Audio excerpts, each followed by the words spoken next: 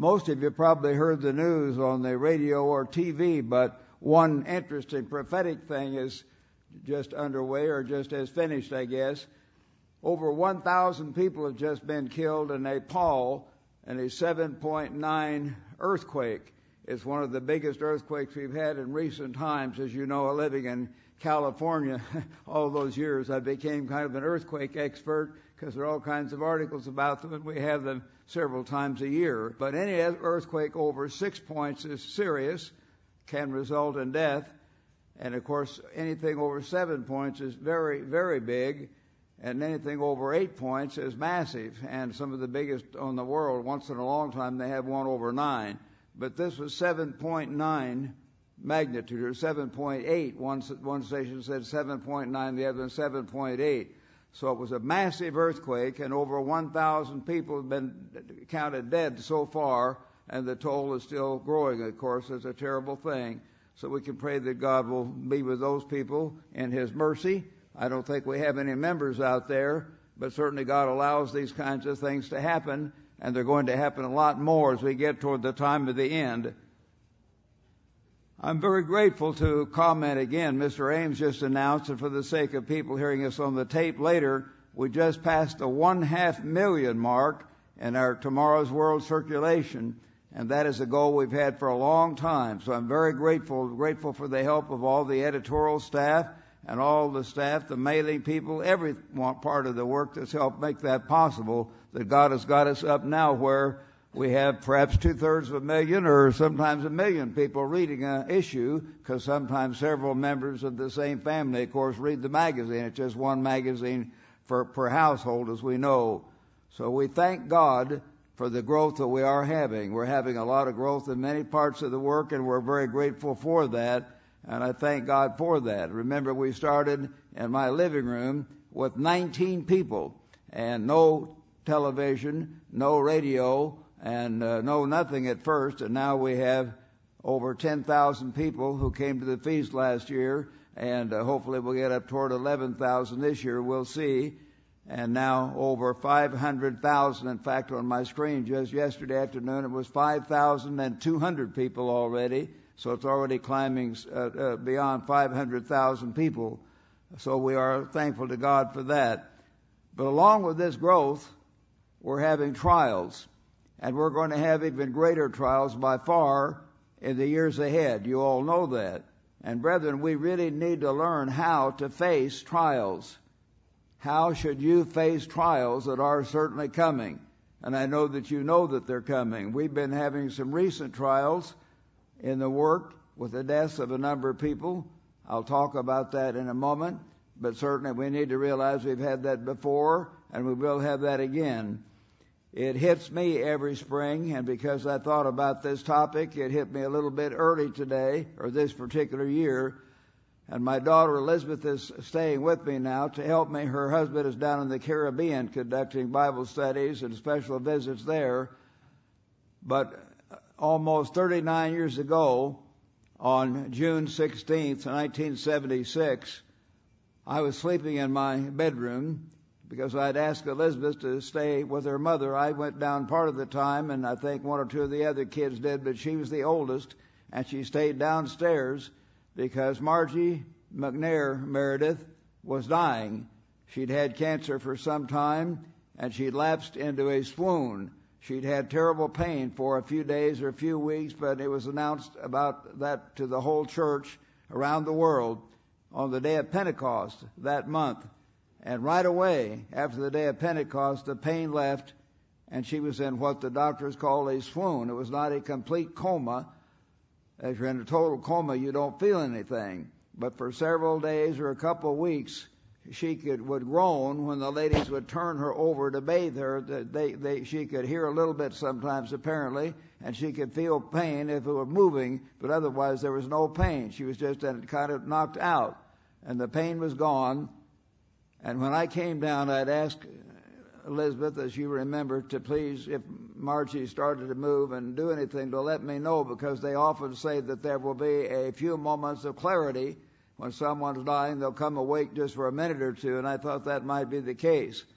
Well, she came up and she said, Mother has her eyes open and she's moved a little bit. She thought she might be waking up. So I came down very quickly about 5:15 or 5:20 a.m.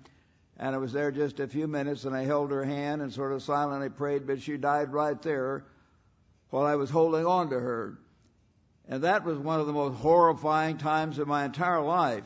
I'd had my father die, but he was already nearly 68 years old. I'd had grandparents die. My friend Jimmy Mallett died, but he was not part of the family, and that had been so many years ago in this wrestling accident. But now my own wife died. And when you share your life with some other human being like that all day long, and all your hopes and dreams are tied up together, it hits you like a cannonball. And it really tore me up. For weeks I was fighting it, trying to keep my sanity, trying to keep straight, and I was crying. Sometimes the sun would come in the morning, and a picture of Margie was on the wall here, and somehow each morning, just after I got up, the sun would hit that picture. I finally had to take that picture away because it sent me into a crying spell. It hurt me so bad that just like God was lighting up that picture right in front of me. And all kinds of things like that come, as some of you know if you've lost mates.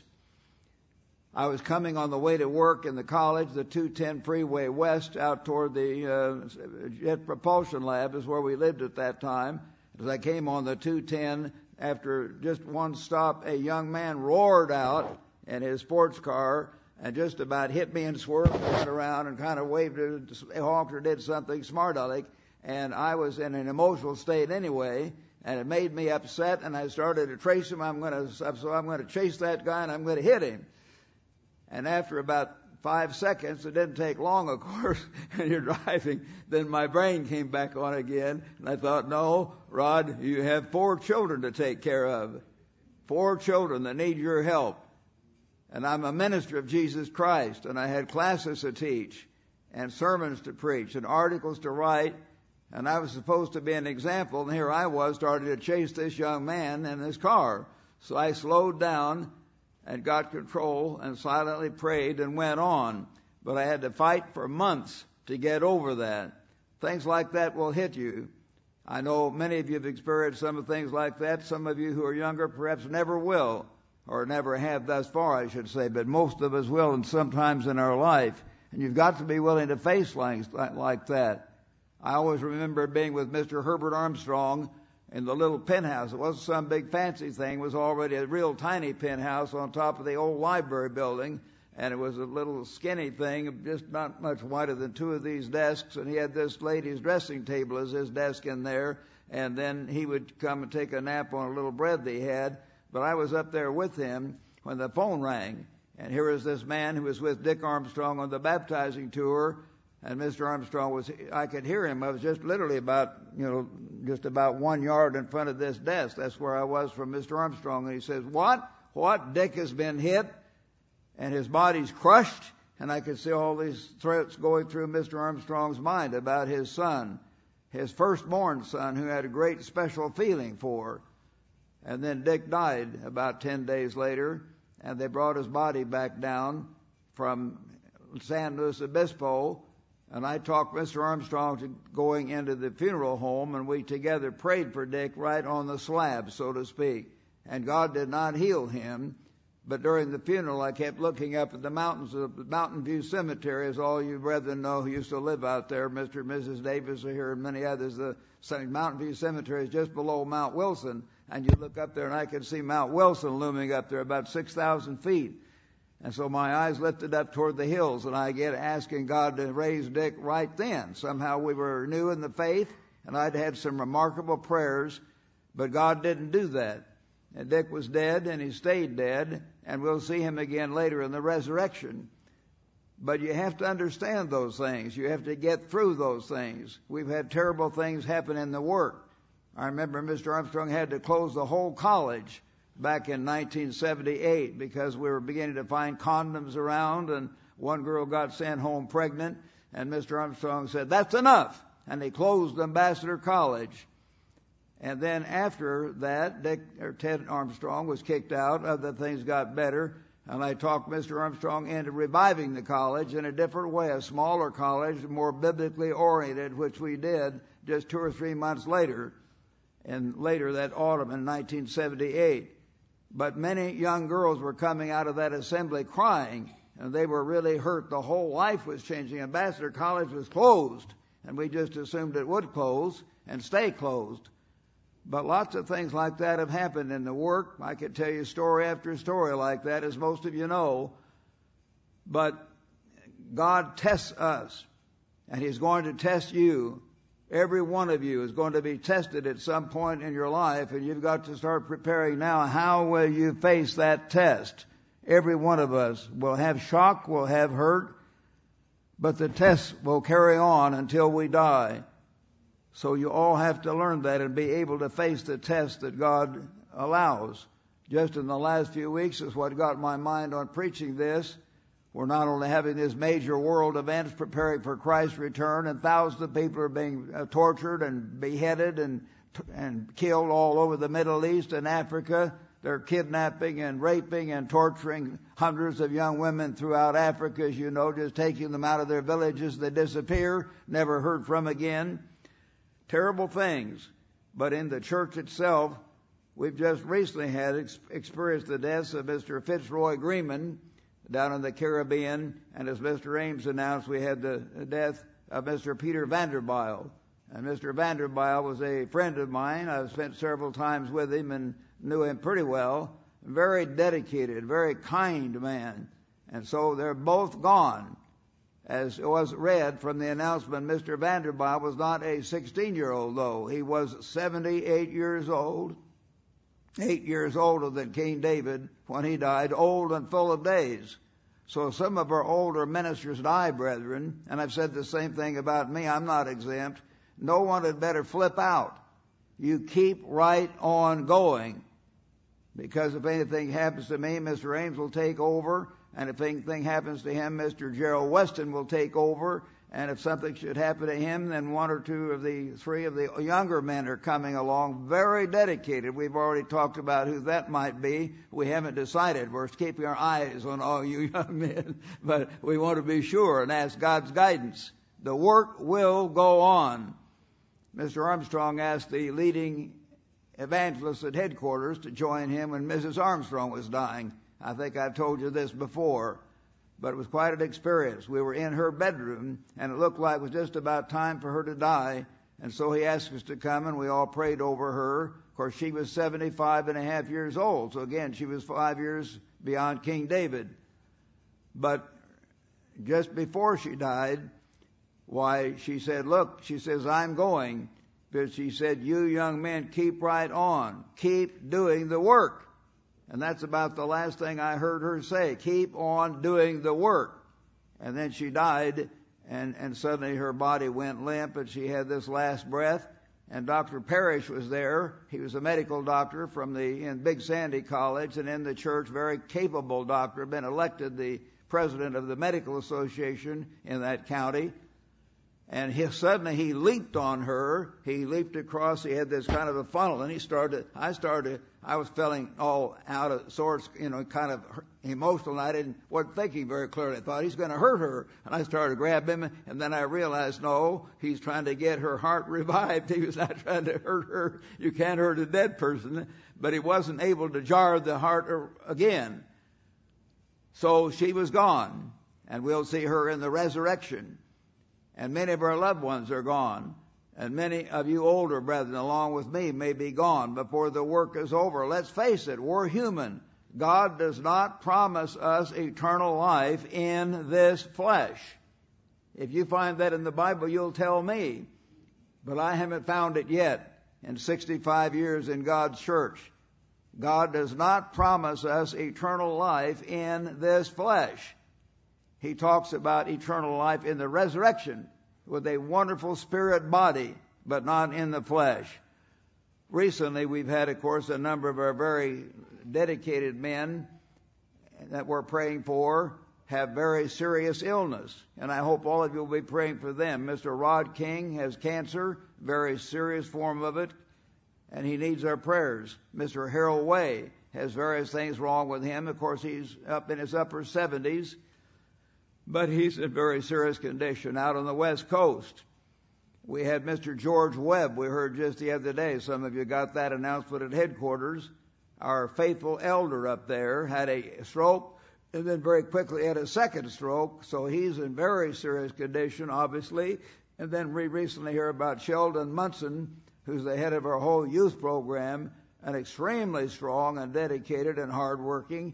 And now he's had this very serious cancer condition come on him, and I ask you to pray for him. He's only 52 years old. I'll give away his age. He's only 52 years old. And the other men we talked about are much older, but he needs to carry on. We need him.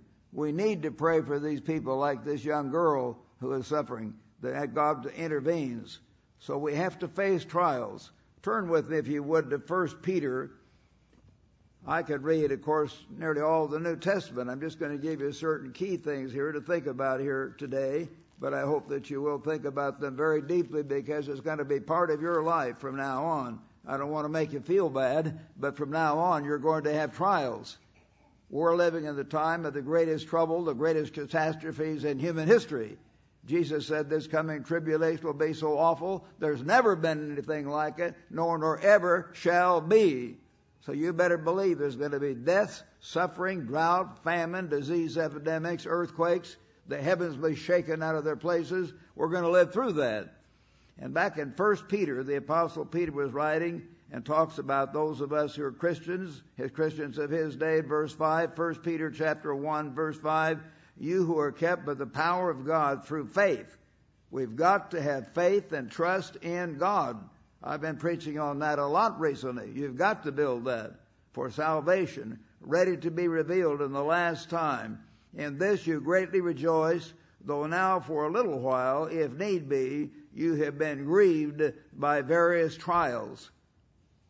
He wasn't always happy. Oh, well, we know God will take care of us. We have nothing to worry about. No, they were grieved, even in the apostolic church. These things hurt. They're not always fun. You have been grieved by various trials. Why? Why does God allow it?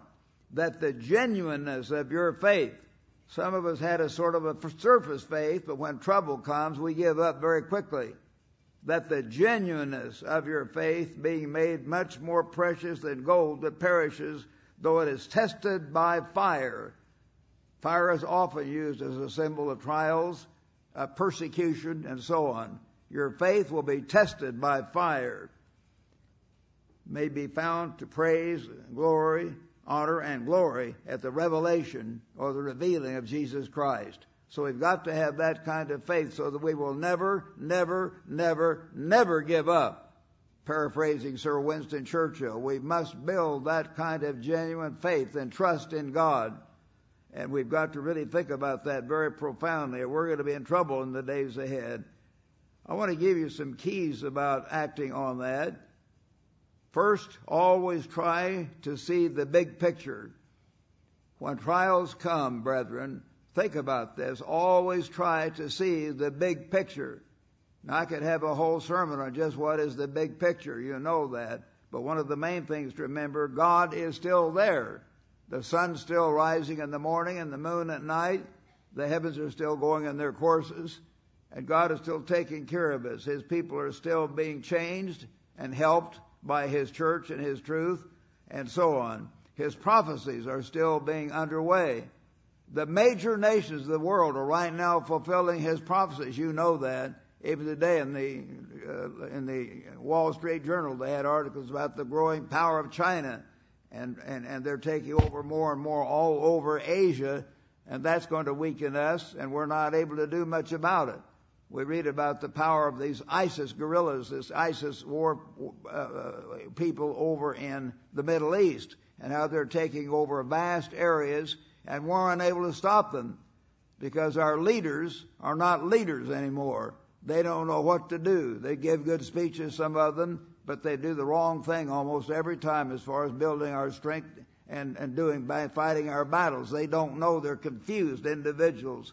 Many articles have come out, hundreds of articles, major editorials in the Wall Street Journal and in the New York Times and Time Magazine, Forbes Magazine. Other places are coming out where people are wondering, what has happened to our leaders? Well, God has said that He will set weak people over at the time of the end. And He said, your leaders will lead you astray. And that is exactly what's happening. We're going down and down and out. But these prophecies are unfolding. America is going down, and a coming United States of Europe, this threat from Russia and the threat from the Middle East is going to force those nations to get together. And right now they're already talking about getting a full-scale European army, as you know, more than ever. So that will come. What God said would happen will happen. God is alive. We're not talking about little things done off in a corner. We're talking about major nations, hundreds of millions of people. As I've told you, brethren, many times, one man was able to tell about the fall of Berlin and the Eastern European nations before anyone else did. Herbert W. Armstrong, he said it was going to happen, and it did happen. Why? A good understanding have they who keep His commandments. The one who kept God's commandments that led the Worldwide Church of God, it started to say Radio Church, later became the Worldwide Church of God. God used him and gave him understanding. And I heard him say it was going to happen, and it did happen. You older brethren know. Many articles came out about these things long before they happened. Item after item was fulfilled. It is being fulfilled even now. So God is alive. He's still guiding world events, and lives are still being changed through His work or through His truth. So that's one part of the big picture. Another part of the big picture is found back in Hebrews, if you would. Turn back to the book of Hebrews, chapter 13.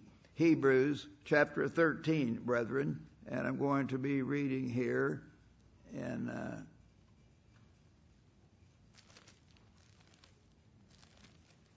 Hebrews 13 and verse 5. It says, let your conduct be without covetousness, and be content with such things as you have. Don't always be trying to get more and more and more and get rich.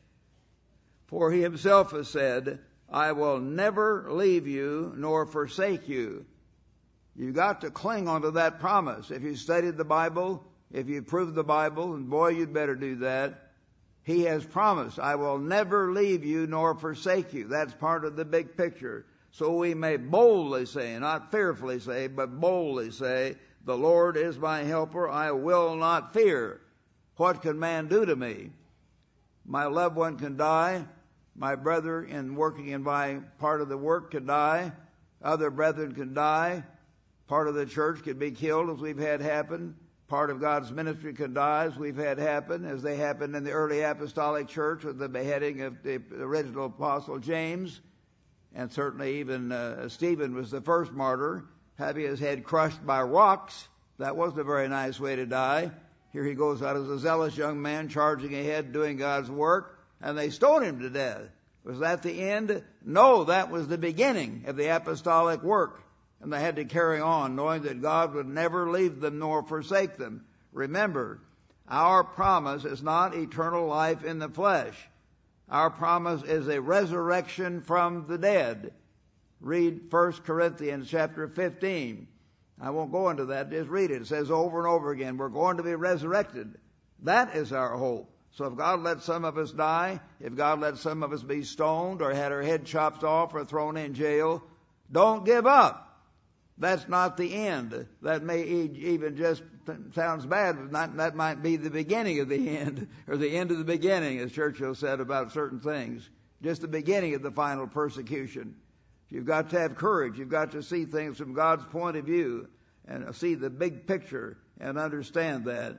So God will never turn aside. He will always be with us if we serve Him. Let's turn back to chapter 12, Hebrews 12 and verse 1. God tells us through the Apostle Paul, Hebrews chapter 12, verse 1, therefore we also, since we are surrounded by so great a cloud of witnesses, he meant talking about women receiving their dead raised to life again back in chapter 11, verse 35. Others were tortured.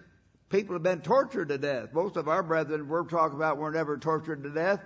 They died peacefully in their own bed. My wife Margie died peacefully in bed. My wife Cheryl died peacefully in bed. They were not tortured. They had certain pain, but it was not horrible like someone being tortured to death. There were people dying of mockings and scourging and chains and imprisonment. They were stoned. They were sawn in two. But we have got to know that God is there. He will never leave us. He will never forsake us. He has not promised us eternal life in this flesh. He has promised that we will go through trials. So let's get used to it. I remember Will was really upset about Mr. O'Gwen's death several years ago, because I had hopes that he might later lead the work, and he had such a tremendous personality and preaching ability and so on. And after he died, I was down in Florida. Most of you know Mr. Rick Thomas, who was one of our leading members down there and one of our best choir directors. And until Marcus came along, I thought he was the best choir director. Now it's kind of half and half. They're both outstanding in their own way. Well, I guess I should say like Mr. Armstrong did about the three colleges. He said they mutually excelled each other. But Mr. Thomas has a different style, but a wonderful man, tremendous help and supporter of the church in every way. And I talked to Mr. Thomas about my upset. He said, well, Mr. Meredith, you can't always understand these things. He said, just suck it up and go do the work. He gave me the masculine appeal. Go get upset about little stuff or even that. Suck it up. And I enjoyed that, being an ex-athlete, an ex-ROTC officer and so on. Suck it up and go do the work. And that's what we've got to do. We're going to face much worse things than someone dying without pain in their own bed. You just keep on. And you do your part and trust in God to take care of it, which He will. So we're surrounded by a great cloud of witnesses. Let us lay aside every weight and the sin which does so easily ensnare us. Sin can grab us so easily if we let down. And run the race that is set before us, looking to Jesus. We've constantly got to keep our eyes on Christ in a right way, not a sentimental way, but feed on this book, study it, read about it, think about what Christ did do, what He would do living in you. Looking to Jesus, the author and finisher of our faith, who for the joy that was set before Him, He knew He was going to die. He'd send men screaming with agony on the cross, hanging there 5 or 6 days sometimes in horrible agony. He knew. But He also looked beyond that. He had been God. He had been with God the Father out in eternity, out in the depths of the whole universe, the entire cosmos. And He's the one God used to say, let there be light, and there was light. Say, boy, it must have taken a lot of faith for Christ to walk on the waters in the Sea of Galilee. Well, it did take more faith than you and I had. I don't think He thought it was some great heroic exploit, because He's the one that made that big lake. It's not a real ocean, it's just a big lake, the Sea of Galilee. He said, well, I made that lake, I'm going to walk on it. Okay. I'm sure he had that pre-incarnate knowledge came back. Of course He had faith that He could walk on the Sea of Galilee, or the Lake of Gennesaret, it is sometimes called. He had that faith. He looked beyond the human suffering to the joy of man becoming God, having a glorious spirit body that would never get sick, never get tired, never run down, never die.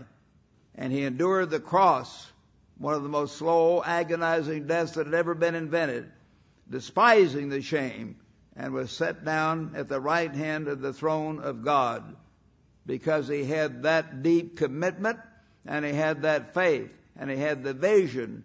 He had the mind of God. He saw the big picture. He saw what these men were going to do. He predicted it ahead of time, but He pictured what's going to happen later. The big picture. We become full sons of God. And if we do our part, nothing can stop it. All the powers of heaven, hell, it doesn't make any difference. Nothing can stop it. If we do our part, we're going to be full members of the God family with the glorified spirit body and live forever and ever and ever and ever and beyond.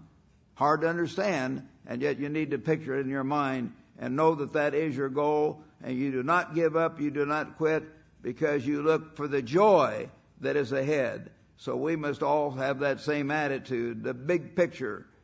Let's turn, if you would, to Psalm 33. Turn with me back to Psalm in the Old Testament here, Psalms 33, and I'm going to begin reading, picking up the story here in verse 8. Let all the earth fear the Eternal. Psalm 33, verse 8. Let all the inhabitants of the world stand in awe before Him. For He spoke and it was done. He commanded and it stood fast. Yes, He created the oceans and they didn't pass over the bounds. He did these things. He was God. He is God. He will never cease to exist. So He is God. The eternal brings the counsel of the nations to nothing. They're having a big council right now over in Europe to settle something or other. They always are. What are they going to settle? Nothing. They don't know God. They don't know what's ahead. He brings the counsel of the nations to nothing. He makes the plans of the peoples to no effect. And that's what happened. There's a temporary partial effect. The Council of the League of Nations kind of helped a little bit, made people feel better for a while. But sure enough, Hitler got started. Another war came along 25 years later, worse than the other one. After the Second World War, terrible things began to happen. And Russia got the bomb, and we've had the Cold War, and then things are going to get worse than ever before long. They don't solve the problems. They don't know how to deal with the Ayatollahs over there in Iran. The Ayatollahs are smiling at how dumb we are. They're not planning to keep all these pieces of paper they signed. It's like toilet paper so far as they're concerned. I mean that. Their attitude has shown that. That's been their consistent pattern.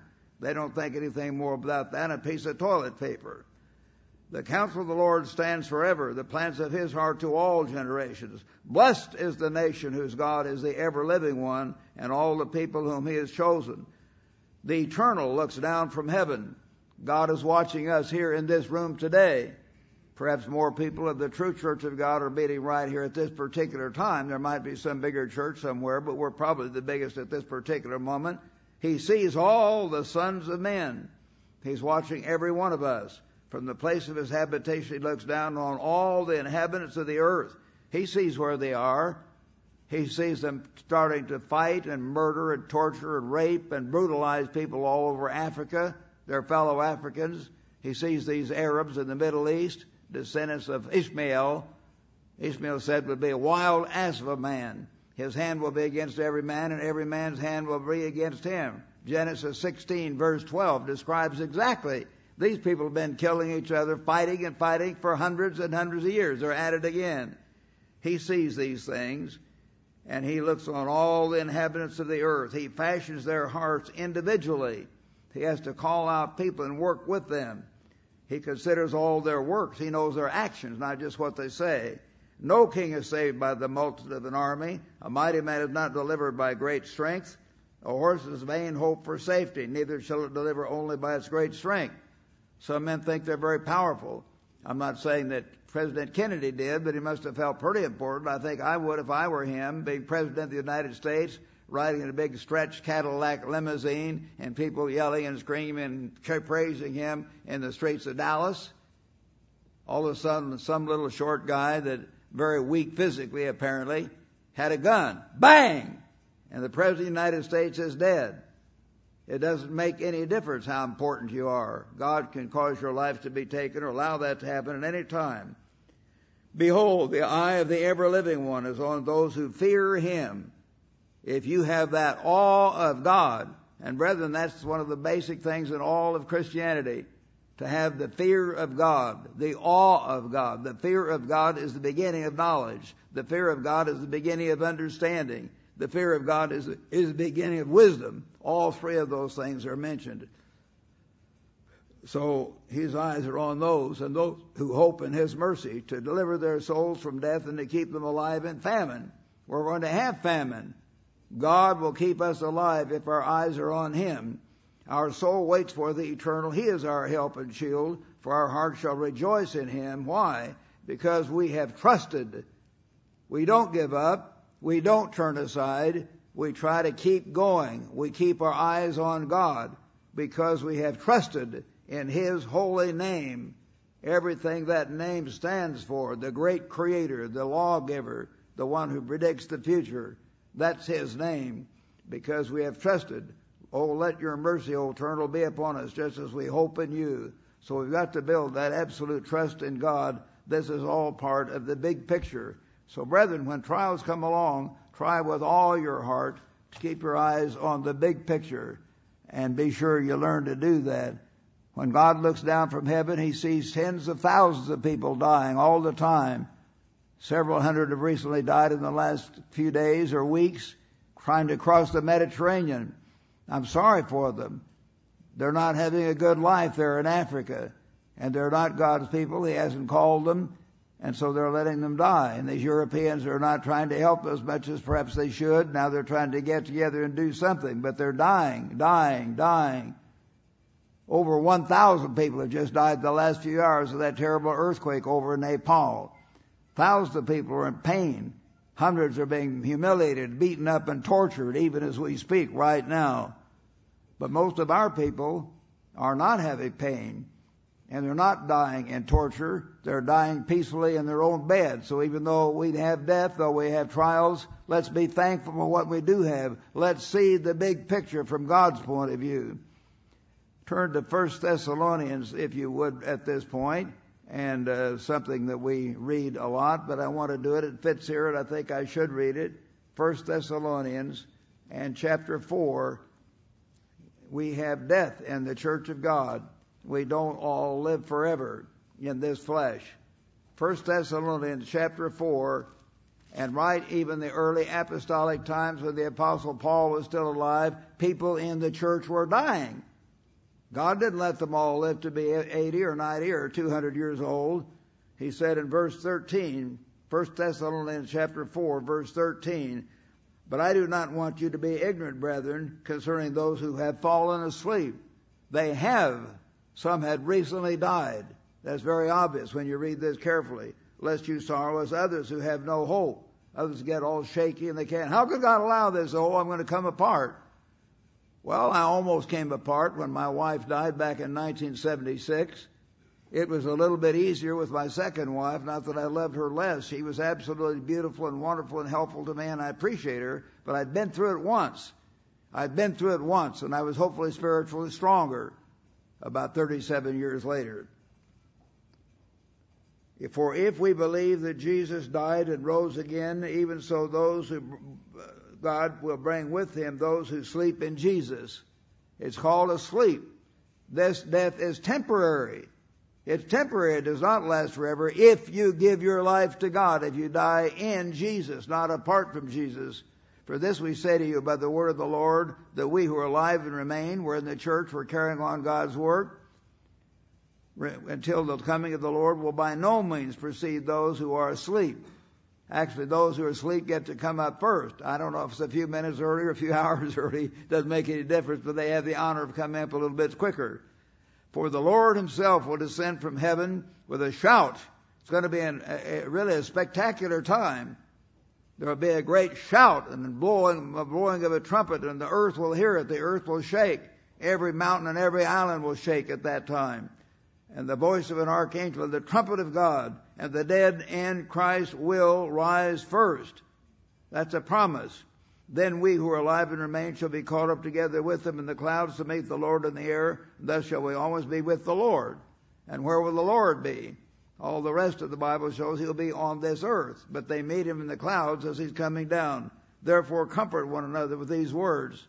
And we should. We're all going to be resurrected at the last trumpet. It's going to be a glorious occasion. I used to say that more of God's people are going to rise from the dead at Mountain View Cemetery in Pasadena than anywhere else, perhaps, but we don't know that. Mr. Ameson later said he thought no, it was more old people used to go to the old folks' retirement place there in Big Sandy. So we may have more people in the Gladewater Cemetery come up. We don't know. It doesn't make any difference. But there's going to be a traffic jam up there in Altadena when Margie comes up. And there's going to be a traffic jam, hopefully here at Forest Lawn Cemetery right here when my wife Cheryl comes up, and Mrs. Bonjour and many other fine people that are buried right there in that cemetery. And a big traffic jam over in the Gladewater area when people come up from that cemetery. And people in the Middle East may have had some of them died and been buried in the same cemetery too. It'll be interesting to see a traffic jam going on in certain places of the earth and God's saints rise together. Well, how are you? Well, you're here too. I wasn't sure you'd be here, they'll say. You know, you look at a certain person, why are you here? No, they'll know why they're here at that time. But that's going to be very inspiring. So have your mind on the mind of Christ, and that's what he said. The second big key, besides seeing the big picture to help you face these trials, big key number 2, focus on God and on faith and get your mind off yourself. Focus on God and get your mind off yourself. That's part of the number 2 here, and you've got to learn to do that. I should have done that more after Margie's death, but I've never had that hit me. So at first it was just all over me. I'm suffering, and my wife is dead. What's going to go on? Who's going to take care of Elizabeth and Mike and Jim and little Rebecca? And how am I going to carry on? What's going to happen? Well, God helped us work all that out. But He did. And I'm still here, and they're still here, and Elizabeth's right here today with me, helping me still. And she helped me back then when she was just about 17, 18 years old, whatever it was. Not trying to give away her age. Not supposed to tell how old women are for some reason. I think that's a vain superstition. Anyway, that's this modern custom we have. But get your mind off yourself. That's what we've all got to do. Turn back with me to Philippians chapter 1 to get the mind of God on this. Philippians chapter 1, and I'm going to begin reading here in verse 18. The Apostle Paul tells us, what then? Only that in every way, whether in pretense or in truth, Christ is preached. He talked about some people preaching Christ sincerely, others trying to cause trouble for Him. But he was glad that Christ was preached. Back then Christ was not known that much, and he was glad that however it's preached, it's being preached. And he was glad. I'm glad they have the tea up here. Thank you for whoever put it here with a little bit of honey for my throat. I'm glad that Christ is preached, and in this I rejoice, yes, and I will rejoice, for I know that this will turn out for my salvation through your prayer and the supply of the Spirit of Jesus Christ, according to my earnest expectation and hope that in nothing shall be ashamed, but that with all boldness. No, we're not to be fearful. Remember 2 Timothy chapter 2, 2 Timothy chapter 1, verse 7, I should say, God has not given us the spirit of fear, but of power and of a sound mind. Sour and of hope and of a sound mind. We're to have hope, we're to have power. God has given us the spirit of power with boldness. So now also Christ will be magnified in my body, whether by life or by death. And brethren, that ought to be our attitude. Not, I'm hurting and I'm having a trial. No, I'm Christ's bond slave. When you went down into that watery grave of baptism, and most of you older people did, and young people need to think about it ahead of time, what is baptism? It's not just joining a club. I had to learn to tell the ambassador kids that because someone would just get baptized to date Joanne or to date George or whatever their name was or things like that. I said, no, we don't have any club. You can't join the club by getting dunked in the water. You are making a covenant with your Creator.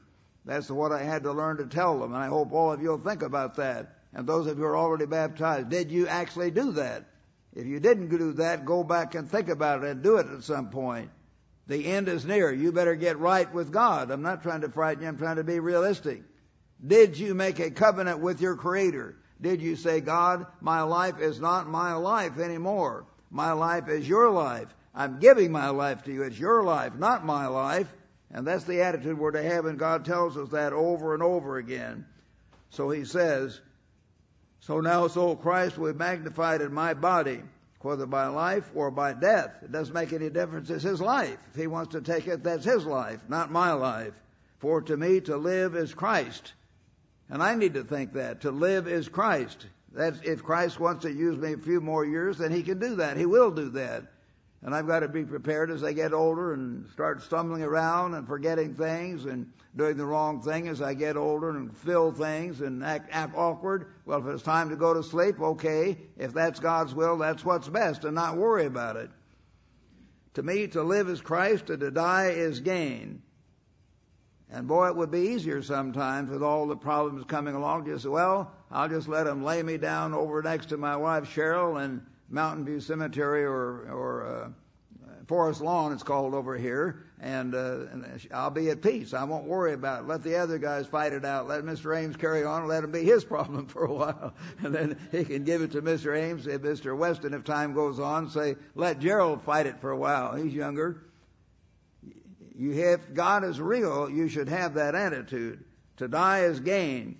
But if I live on in the flesh, this will mean fruit for my labor. Yet what I shall choose I cannot tell, for I am hard pressed between the two. He really was. He was sincere. God wasn't allowing him to lie. He literally wanted to do whatever was God's will. He would rather go to sleep at sometimes, though. Having a desire to depart and be with Christ, which is far better. If he had gone to sleep, knowing the next split second he'd be in glory and power and immortality, that was far better. But if he had to stay here in the flesh, he was still going to suffer. He was still going to have men cuss him out for making mistakes or what they thought were mistakes. Maybe it weren't real mistakes. Get on his case, go through trials and tests and beatings. He had to walk around with a ball and chain between him every time he went to the bathroom. He was going clunk, clunk, clunk. His ankles were sore, probably hurting. He felt embarrassed. He felt hurt. He couldn't live a normal life. He could not live a normal life in that situation, but he had to have faith in God. So he said he was willing to do that if need be. Nevertheless, to remain in the flesh is more needful for you. If it was more needful, then God would keep him alive. Otherwise, he wouldn't. He said earlier, by the way, in verse 13, he said, the whole palace guard knows about this, that my chains are in Christ.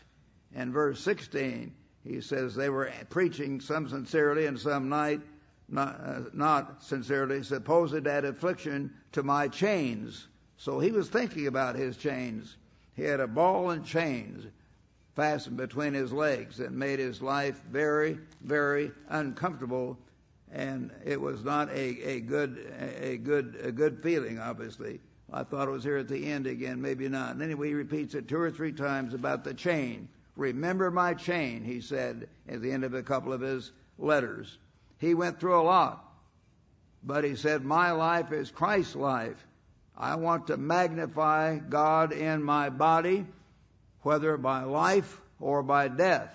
If our mind thinks that way, we won't go around feeling sorry for self. If we get a terrible headache that won't go away, or our toothache won't go away for days or weeks, or we lose a mate, or we have a tragedy and our house burns down, or we have an earthquake and our house shakes down, or whatever it is, it doesn't make any difference. We will know that our life is God's life. It's not for us to worry about it. God will take care of it as he always have and he always will. So our life is God's life, and we want to really feel that way about it.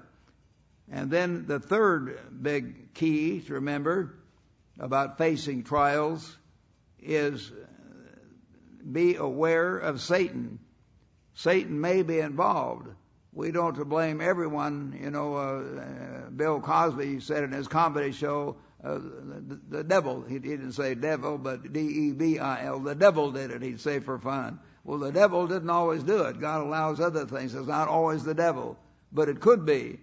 And we should be aware of that and do our part where that doesn't happen. And I've given whole sermons on that. But realize back in 2 Corinthians, if you turn back to 2 Corinthians chapter 2, this is 2 Corinthians chapter 2. The Apostle Paul, in his first epistle, told her to put this man out, this fornicator, who's even having incest with his stepmother. Put him out.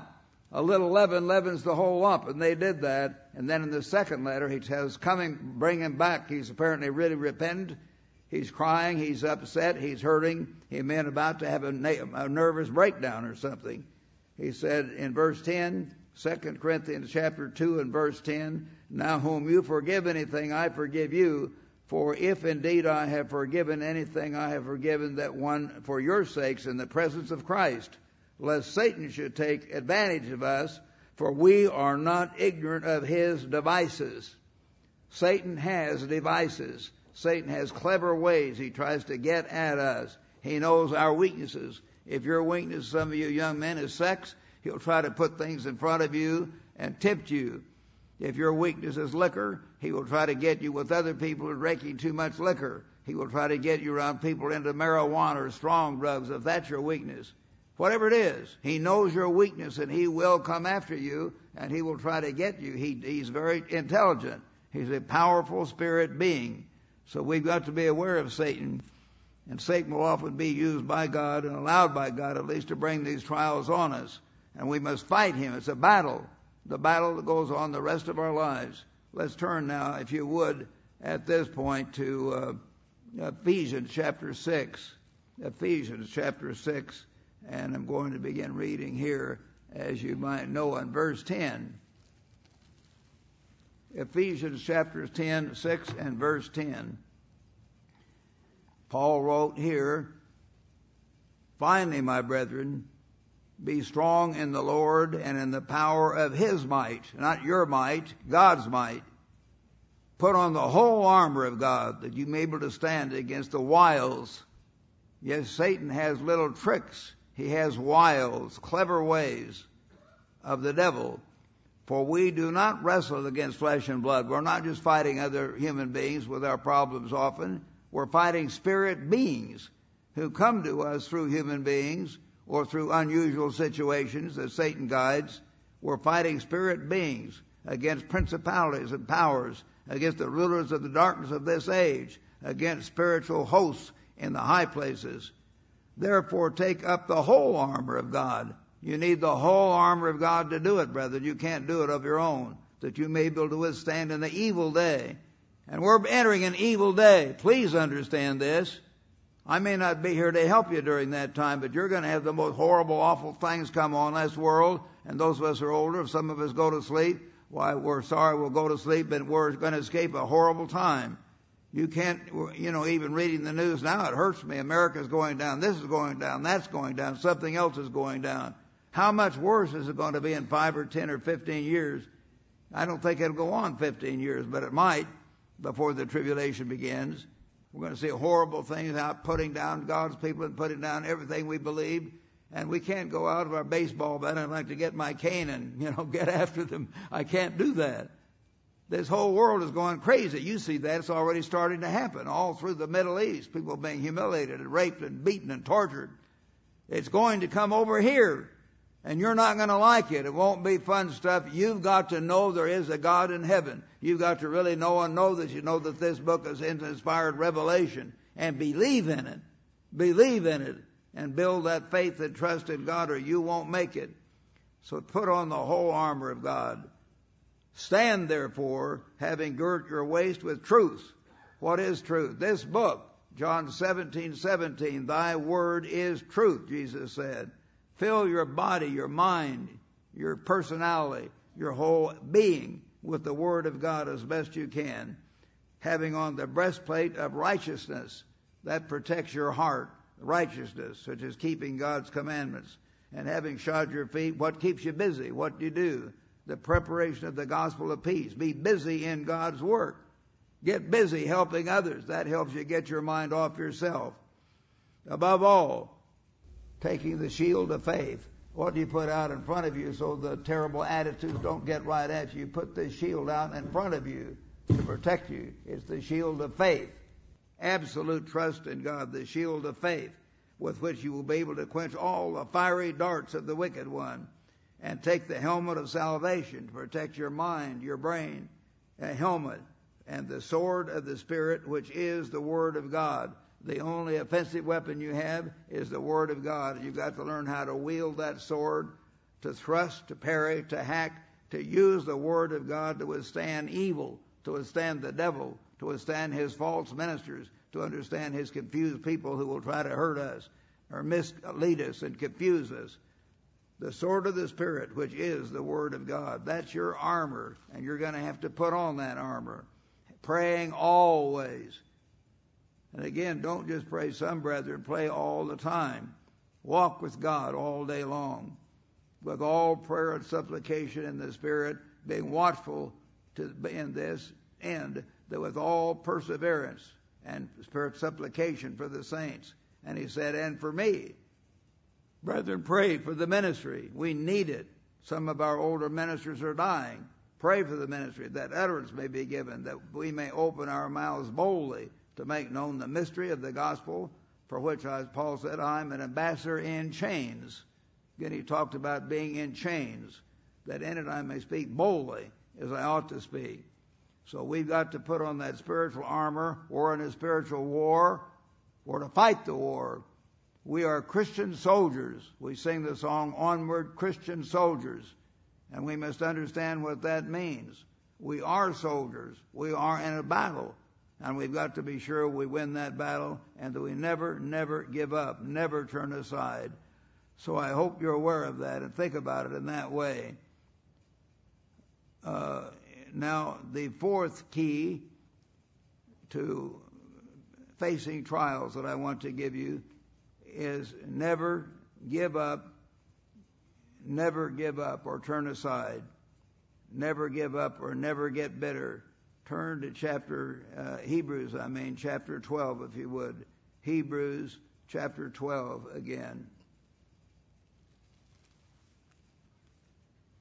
And I'm going to begin reading this time in verse 14. He said in verse 14, Hebrews 12, verse 14, as Paul closed this book, pursue peace with all men and holiness. Try to be like God in every way you can, without which no one will see the Lord. You can't see God unless you become like God is. Looking diligently, lest anyone fall short of the grace of God, lest any root of bitterness springing up cause trouble, and by this many become defiled. As I've said, I've known a few people like that, very few, but they became so bitter that we tried to reason with them, and they were totally unreasonable. They would not accept help, encouragement, anything. They just got bitter. And they may never be back again in God's kingdom or anything else. A root of bitterness, where you're just mad against the church, you're mad against God, you're mad against everything. Don't let that happen. Don't think it can't happen. I could name names, but I think it did happen to a few people. I don't think there are people any of you would know by name, though. I'm not talking about any leading person. Any root of bitterness must not spring up, cause trouble to many, and many become defiled, lest there be any fornicator or profane person like Esau. Oh, I don't care what God says. So what about your old God? That was Esau's attitude. He gave up his blessing and was rejected, for he found no place for repentance, though he sought it diligently with tears. Later it hit him how dumb he was in giving up his birthright.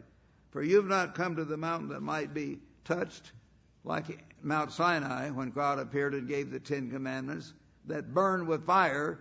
You're not coming to that kind of power at this time, Paul said, and to blackness and darkness and tempest, and at the sound of a trumpet and the voice of words. So those that heard it begged that the word would not be spoken to them anymore. A booming voice like rolling thunder came boom, boom, boom across the sky and shook them, shook their body, shook their ears, and scared the daylights out of them. So that even Moses said, I'm terribly afraid. Terrifying. I'm exceedingly afraid and trembling. But you've come to Mount Zion. That's where we've come, brethren. And God has brought you somehow to His church. I don't know why He brought me to this church.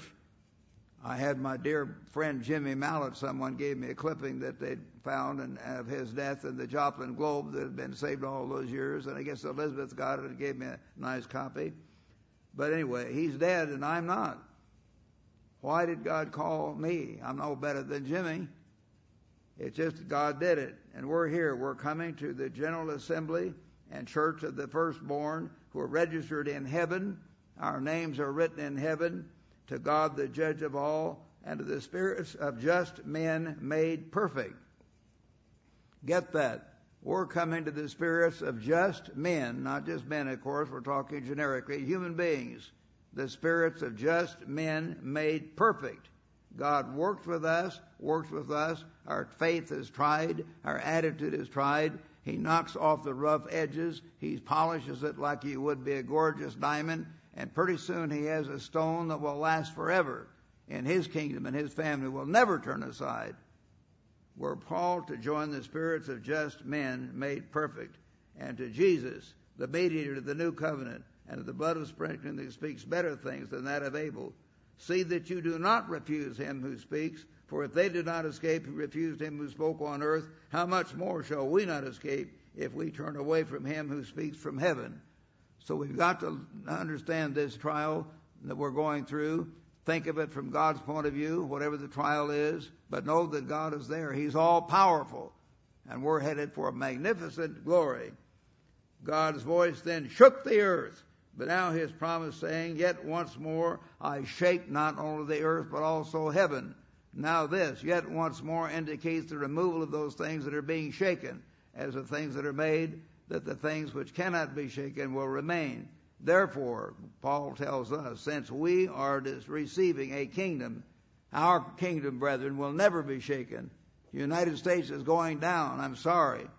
Britain is going down, I'm sorry. I love the British people, I love our nation, but we're going down and out. We've turned our backs on God. We despise His commandments. We despise His statutes.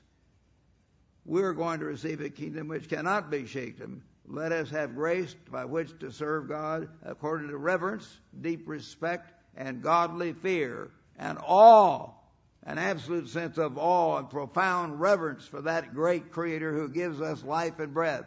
In Him we live and move and have our being. For our God is a consuming fire. So when we understand how great that God is and what He says about these things, we had better be sure that we don't let any trial overthrow us. We've got to be sure that we stay where God is working. As I've said before, there are going to be many different choices put before you. But if you see some mistake being made in this church, remember, try to ferret out in your mind. Pray, study, meditate, be honest. Where is God's truth being most fully preached today? Where is God's work being done more fully today by any group on earth? Where is the government of God, which is the kingdom of God? Kingdom means government. Where is the government of God, the correct government, being taught and practiced, not perfectly, but more fully than any place else on earth today? I think most of you know, or you wouldn't be here. But don't let people shake you. Understand it. See the big picture and never get bitter at us, never get bitter at God, never get bitter at God's truth. Never give up. Never quit. Your reward is awesome. All right, let's remember then, never give up. One facet of this that can help you as much as anything else, and I've been preaching about it a lot, back in John chapter 6. Turn back to the Gospel of John chapter 6. I want to go here again, so you'll be hearing about this a lot from me. I don't want to wear you out, but I'd rather wear you out and have you get it than not get it. Jesus said, John chapter 6, verse 53, most assuredly I say to you, unless you eat the flesh of the Son of Man and drink His blood, literally feed on Christ to where He becomes part of your body, your mind, your personality, your character, everything about you. You feed on Christ. Otherwise you have no life in you. You will die and you will not be resurrected. Whoever eats my flesh and drinks my blood has eternal life. Is he already immortal? No. But he has the presence of eternal life through the Holy Spirit if he does that. Because He went on to say, and I will raise him up at the last day. For my flesh is food indeed, and my blood is drink indeed. He who eats my flesh and drinks my blood abides in me, and I in him. Christ will live in you. He will abide in you. He will give you strength. Remember back in Philippians chapter 4, verse 13. One of the favorite verses of all of us, I'm sure. Ephesians 4, verse 13. I can do all through Christ who strengthens me. And He will. He's able. He's total power. He is God. So you eat and drink of Christ. He says in verse 56, He who eats my flesh and drinks my blood abides in me, and I in him. As the living Father sent me, and I live because of the Father, so he who feeds on me. You literally feed on Christ. How do you feed on Christ? You feed on Christ by drinking into this book, by studying it, meditating on it, turning it over and over in your mind, picturing how Christ was here and how He taught that way, picturing how Abraham rode off with his army of over 200 men to rescue his nephew Lot, picturing how Jacob had to wrestle with Christ in a sense. These awesome things that God shows in the Bible. He was wrestling for his survival, wrestling with Christ. And picture those things. Did men of God have terrible trials back then and everything didn't turn out perfectly? Well, it shows how Jacob's wife Rachel died on the way to this Bethlehem, and he had to bury her under the tamarisk tree or something. She did die at a convenient time. He buried her. Life goes on. The sun rose the next day. Jacob went on and did God's work for him at that time. The sun still rises. You carry on. You do God's work. You put your faith and trust in God, and you never, never, ever turn aside. So you want to have that attitude. You feed on Christ. In verse 63, Christ said, "It is the Spirit who gives life. It's not flesh. The flesh profits nothing. The words that I speak to you, these words in this book, brethren, they're living things. These words are spirit and they are life." Many of you have never done this, but I've had to go through this 2 or 3 times in my life because of terrible circumstances that I've told you about before, where I was being tested. Mr. Armstrong went through it a number of times too and tells about it, especially when he was first being called. He studied the Bible day and night. He studied it till after midnight often and would have a hard time getting up the next day. He studied it in the Portland Library till the library closed. He came home and studied it some more. I asked Mrs. Armstrong and Dick and Ted and Beverly and Dorothy, his daughters, and I'm always the man from Missouri checking up. I said, "Did your father ever do this kind of?" I asked it in a general way, and I didn't say that he said he did it. Did he? I didn't do it that way. I did it kind of. Yes, they said he did. He was just consumed. One of them said, "My dad was consumed with it, consumed with the Bible." He fed on Christ. Seek the eternal while he may found. Call on him while he is near. It tells us back in Isaiah 55. At some point in your life, and there may be several, you will be driven to your knees, and you will need at that point not to come apart. You will have to get on your knees and seek God. Seek God and profoundly study and meditate and pray and cry out to God again and again. "God, I'm here. You're there. Show me. Help me understand. Help me to be sure. Please give me the strength and help me to be sure what I'm doing, Father. Make it clear." And he will. I remember among many times when the whole worldwide church was coming apart and I felt I had to leave. Some wanted me to leave 2 or 3 years ahead. I did not do that. And one man who went off and started his own church, his son called me and asked me if I would like to join them. I said, "No, I don't think this is good." I still wouldn't do that. Then I had just about a year before, some others broke off and tried to get me to go do something with them. And I'd always been the Bible teacher, the freshman Bible teacher, taught more Bible classes than anyone else in college. I thought, I can't just leave until I'm absolutely sure. Even when I left, I had 4 or 5 of my students, including one of my former secretaries whom I left, was a very nice person. And they wrote me nice letters. She did and say, "Well, Mr. Meredith, you've always told us to be loyal, and here you are off here in some other church. What's wrong with you?" Well, later, a couple of years later, she joined another church too. She never did write me a letter of apology, but I think Mr. Nathan knows whom I'm talking about. But at any rate, she had to leave too. It got so bad. More people saw it. But I was praying and fasting and fasting and praying and asking God, "Please make it clear." And finally, through a series of circumstances, not just one thing, a series, it became very clear. You've got to get out of here. You've got to get out of here. Someone has got to revive the work of God, and you're supposed to do it. And I did do it. And you're here. But I had to cry out to God.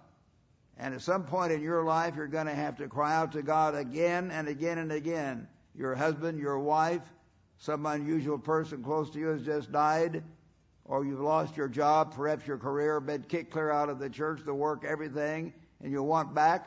You may have to pray and fast and seek God in a way you've never done before. Don't be afraid to do that. Whatever you do, do it with your might. Go all out in seeking the God who gives you life and breath. God wants us to do that. So these words are spirit and they are life. And so he who feeds on me, Jesus said, will live. You will live because of him, and you will live forever. So we want to understand, brethren, and I hope that all of you will understand that and carry on. Now turn with me to 2 Timothy, if you would. 2 Timothy, and I'm going to read back here, and could find my marks here. 2 Timothy chapter 4. And here, of course, is the very final chapter of the final book that Paul wrote while he was on this earth. He said in 2 Timothy chapter 4, verse 1, to this young evangelist, and certainly was written for all of us, I charge you, therefore, before God and the Lord Jesus Christ, who will judge the living and the dead at his appearing. He's going to appear when many of you are still alive, and his kingdom. Preach the word. We've got to get out that message. People won't always like it. So what? We've got to do it anyway. We've got to do it with wisdom. We don't have to come out with the strongest thing to the weakest people or on every station so we get cast off all the stations. But we can't give in and quit preaching it. Preach the word. Be ready in season, out of season. Convict, rebuke, exhort with all long suffering and teaching. Rebuke. Correct people. Wake them up. And I hope all of you will wake up. Most of us are not as close to God as we should be. You know that. We have many Laodiceans sitting right here. Wake up if you're a Laodicean. Get with it. God is beginning to intervene in human affairs now more than ever. We don't have too much longer to make up our minds. For the time will come when they will not endure sound doctrine, but according to their own desires, because they have itching ears, you want to see or hear the soft and smooth things. They will heap to themselves teachers, and they will turn their ears away from the truth and be turned to fables. All these rotten fairy tales about little Lord Jesus away in a manger, silent night, mother's holy night, go Easter egg hunting, all the crazy stuff world has gotten into, and be turned aside to fables. But be watchful in all things, endure afflictions, yes, go through trials, do the work of an evangelist, fulfill your ministry. Paul wrote, for I am already being poured out as a drink offering. He knew this time he wasn't able to have visitors. He wasn't able to have the help he used to have. He wasn't able to get out and have his own hired house. He was in prison with a ball and chain. The time of my departure is at hand. God had apparently revealed to him in a vision or dream, this was it. This was it this time. I have fought the good fight. I have finished the race. I have kept the faith. Have you done that? I hope that you have. I hope that you have. I hope that I have. We've all got to be able to meet our Maker and know what it means. Finally, there is laid up for me the crown of righteousness, which the Lord, the righteous judge, will give me on that day when Christ comes back as King of Kings, and not only on me, but also on all who have loved his appearing. So let's be sure we do our part, that we go all out with all of our being. And brethren, I hope all of you will try to remember these three basic things that I gave you. Be sure you always try to see the big picture. When a trial comes, don't just get your mind on that little, think about the people all over the world and what's happening. So many people are suffering much worse. God's overall plan and purpose. The prophecies are still happening. He's still there. Secondly, focus on God and faith and get your mind off yourself and not sit around feeling sorry for yourself. Thirdly, be aware of Satan and his devices. Don't ever let him get you sidetracked. Don't ever let Satan get you in a spirit of bitterness. And fourth, never, never, ever give up. Feed on God. Feed on Christ. Have the mind of God in all these things. And as Paul said, I have kept the faith. I have fought the fight. You fight the fight. We're in a spiritual war. We must win. Our whole eternal life depends upon it.